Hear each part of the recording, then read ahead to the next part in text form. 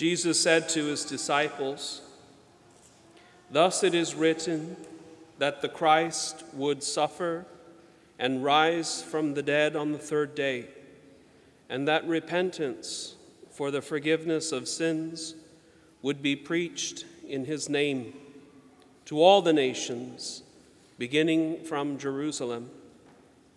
You are witnesses of these things, and behold, I am sending the promise of my Father upon you. But stay in the city until you are clothed with power from on high." Then he led them out as far as Bethany, raised his hands and blessed them.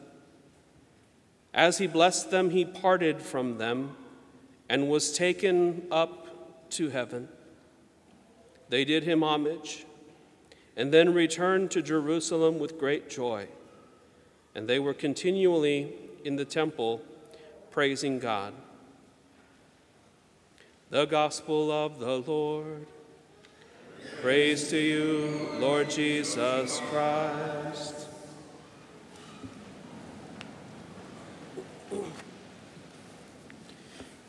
Good morning, everyone. Today we celebrate the feast of the Ascension of Jesus into heaven. I can't help but remember a number of years ago when I actually was able to go on a pilgrimage to Jerusalem. And in Jerusalem, on the outskirts there was a church built over the place where it's believed that Jesus actually ascended into heaven, as we heard in our first reading and also in our gospel reading. It's a little bit funny, but if you ever get to go there, you will see probably at least half of the pilgrims will be staring up in the sky because they said that's where it happened. And it's a little comical because they still expect maybe to see something. We hear the ascension of Jesus into heaven in our opening prayer. It's our exaltation. The ascension of Jesus into heaven is your exaltation. And I'll explain a little bit of what that means to us. First, I'd like to just talk about what we believe heaven to be. And so sometimes people will mistakenly think that heaven is a place somewhere in the cosmos or in the universe. Like if you had a rocket ship, you could follow Jesus and go up into the sky and maybe somewhere distant from Earth actually find a place called heaven. This is not the church's teaching nor the understanding of the church, that heaven is a real place, but it's not a place that we can go and find in our universe. It's separate. And so although Jesus ascended bodily up into the sky, heaven is a place that we cannot find in our universe. And it is there that Jesus, it says, takes his seat at God's right hand. And so one of my favorite icons, how many of you have seen it? It's called Rubelov's Trinity. Any of you see that icon? It's a beautiful icon that depicts the Trinity. There are three angels that are seated around the table. And one of the angels, if you follow the outline of that angel's hand on the table, it makes the wing of like a dove. And that angel represents the Holy Spirit. The angel in the center represents God the Father, and the angel to the left represents Jesus Christ. And the interesting thing about this icon is in the center of the table there's a chalice being offered, a chalice of wine. And we immediately think of the Eucharist. And this table, the angels or the Trinity, is seated very close to one another, but there's an opening. And as the believer stands in front of this icon and looks at it, that opening at the table is an invitation for you into the very heart of God, to enter into that table and be seated with the Trinity. And it's there being presented through the blood of Christ. Jesus, when he ascends into heaven, he takes with him all of his humanity. He doesn't leave his humanity behind on earth and emerge, as it were, from a cocoon and go up into heaven and leave the shell of his body below. He ascends bodily into heaven. And so Jesus does not leave any of his humanity behind. One of my priest friends, Father Parks, recently asked me, is there anything man-made in heaven? And I thought, of course not. And he says, you're wrong. The wounds of Christ are man-made, and Christ bears those wounds in heaven. So he takes with him everything, all of his humanity, even his suffering. He takes it all with him to heaven. And this is our exaltation. Our exaltation because now in the heart of heaven is our human nature. Our human nature is now a part of heaven through Jesus Christ. And so that is our exaltation. And we have access to the Father. No longer do we have to go to a temple in Jerusalem and have a veil, something that prevents us from entering into that Holy of Holies. But our human nature, linked through Christ, is in the Holy of Holies in heaven itself. And so sometimes people will speak as if heaven were spatially separated from us. Somebody might say, I feel very distant from God. Or maybe somebody will say, I feel very close to God. What they mean is a spiritual reality, that God is always with us. And sometimes we might feel that we are far from God, but it doesn't mean that God is any farther away from us spatially. And so heaven is this beautiful place that Jesus ascended to, and he brought with him his humanity, his human nature. And that's our exaltation. As the opening prayer said, where he has gone, we hope to follow. Also, as Jesus came down to earth, he is also now present in a way that he wasn't present when he walked the earth. Through the sending of the Holy Spirit, Jesus is present to us all the time in our hearts, in our prayers, but most especially in the Eucharist. And as he has promised to be with us even to the end of time, Jesus keeps that promise literally, because in every tabernacle of every Catholic church, Jesus is present to us, body, blood, soul, and divinity. And so we never have to go too far from knowing where we can find Jesus. We can find Jesus in the sacrament, but we also find him in our hearts, because he sent the Holy Spirit upon us. And through our baptism and confirmation, that Holy Spirit always makes the Lord present to us. And we can offer our sufferings, our sacrifices in union with him. It's a very important part of the Mass when the priest says, pray, brothers and sisters, that my sacrifice and yours may be acceptable to God the Almighty Father. And so we unite our sacrifices with the Lord as he is present in our bodies. St. Paul, when he had been persecuting Christians, encountered the Lord said, Paul, why are you persecuting me? And he said, I'm not persecuting you. He said, well, when you persecute the church, it is the body of Christ. And so Christ is present to us. And so he didn't leave us abandoned, but he brings our human nature into heaven, in a sense, exalting all of human nature. It's interesting the way that Roman Catholics often view heaven as compared to, say, the Orthodox Church. In the Roman Catholic Church, it's very common for someone to say that heaven is to be in the presence of God. And hell, oftentimes a Roman Catholic will say that hell must be the absence of God. But could we ever truly be absent from God's presence? If he created the universe and all that there is, isn't God present everywhere? And so the Orthodox have a very interesting view of hell. I went to a conference not too long ago where an Orthodox gave a reflection, and he said that in their view, hell is in the heart of heaven, because no one can be separated from God's love and his mercy, and the demons find it hell because God's love burns them. God's mercy burns them. They don't understand it. They don't receive it.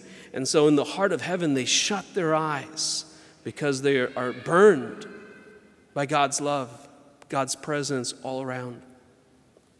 And so maybe sometimes we might feel far from God, but know the reality of this, that God is very present to you. And all we need to do is open our hearts and say, God, I want you in my life. I need you to strengthen you and to receive the power of God's grace, his love and mercy that he wants to fill your heart with. By sin, by closing ourselves off to God's grace, not being in a state of grace, we limit the amount of love that God wants to give us. We limit it. I think it was, I'm not sure if it was St. Teresa of Avila, but she said the difference between a saint and a sinner is that a saint comes before God with a barrel. I think of one of those giant, 50-gallon barrels.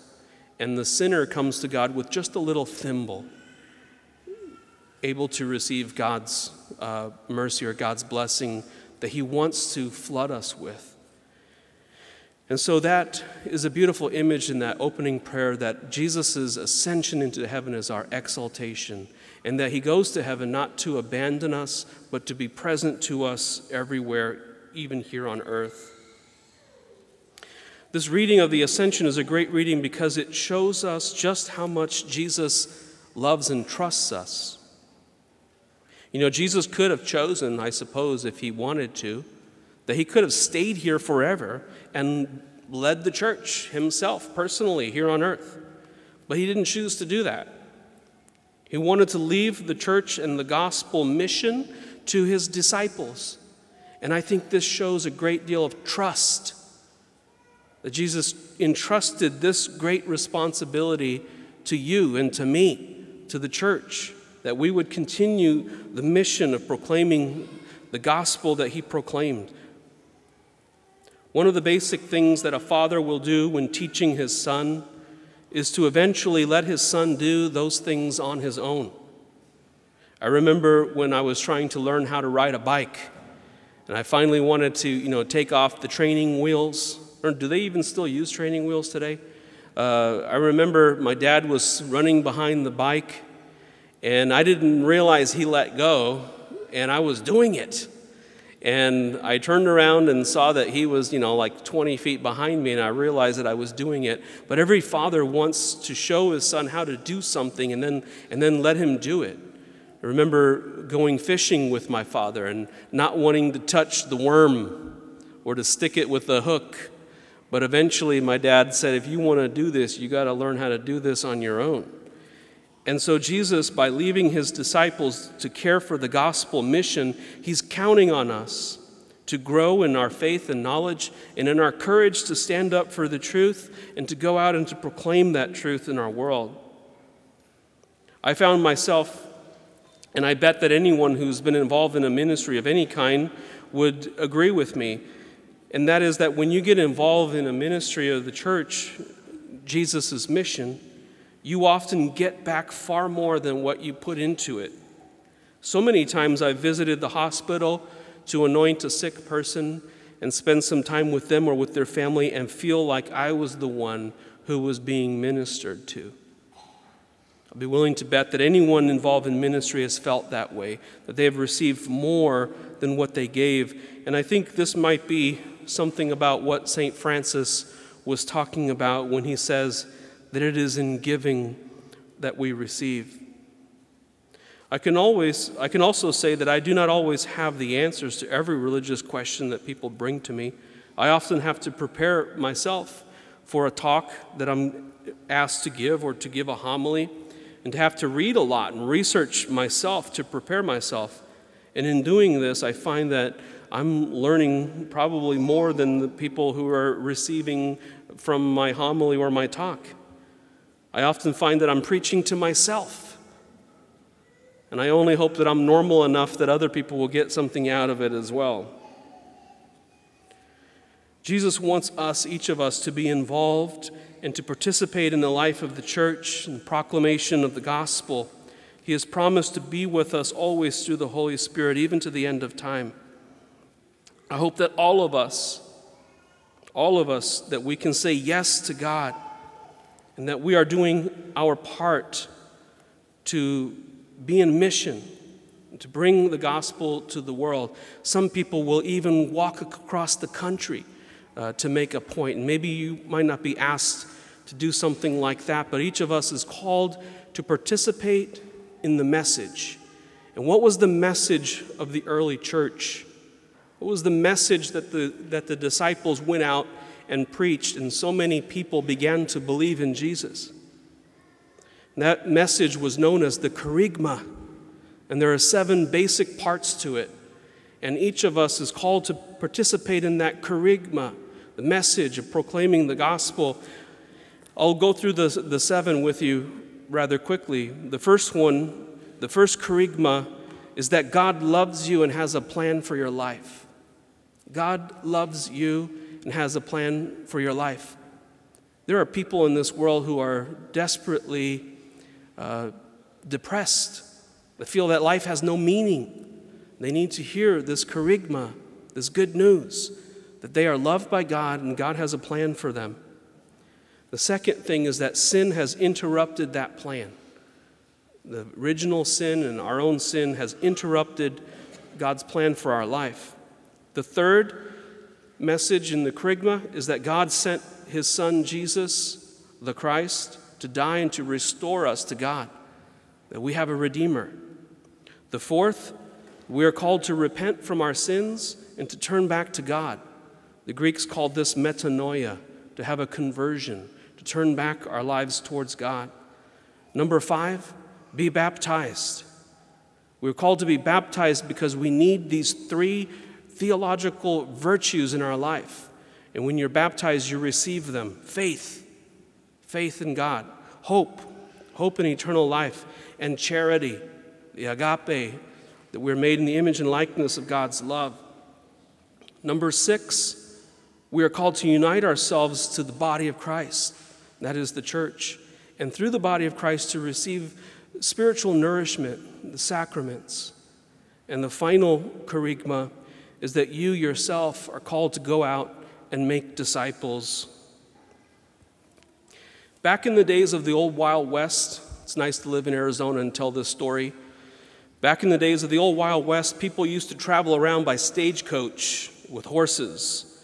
And while riding the stagecoach, you could have one of 3 kinds of tickets: first class, second class, and third class. If you have a first class ticket, it means that you can remain seated through the entire journey, even if the coach gets stuck in mud and other people have to get out. You don't have to move a muscle. You have a second class ticket, it means that you have to get out of the coach, but you don't have to help at all. You can just sit by the sidelines and watch. But if you have the cheapest ticket, if you have the third class ticket, then it means that if the coach gets stuck in mud, you have to get out, roll up your sleeves, stand in the mud, and help get it unstuck. What kind of ticket are you holding? If you're holding a first-class ticket, then you will make everyone work while you do nothing to help, and even add your own weight to their burden having to pick you up. Do you have a second-class ticket where you're a great observer, offer great advice, but do little yourself to help the situation? Or are you one of those third-class ticket holders where you're a part of the solution, helping wherever you can, even getting dirty when necessary? A good question for us is to ask, what kind of ticket do you think Jesus had? He says he came not to be served, but to serve and to give his life as ransom for many. What kind of ticket, then, should a disciple of Jesus have? The Feast of the Ascension shows us the trust that Jesus has in each of us by giving the great mission to his church of proclaiming the gospel. He challenges each of us to grow personally in our own faith, then to roll up our sleeves and to get busy and proclaim the message he proclaimed, the kerygma. When Jesus ascended into the heavens, it is said that the angels appeared suddenly and said to the disciples, "Why are you standing there looking up in the sky? Go and get busy." Let us go and get busy and proclaim the kerygma and receive Jesus' love and be exalted, knowing that our humanity, our human nature, is a part of the Trinity in heaven, and knowing that God is always with us everywhere, and there is nowhere that we can go where we will not find his presence. Amen.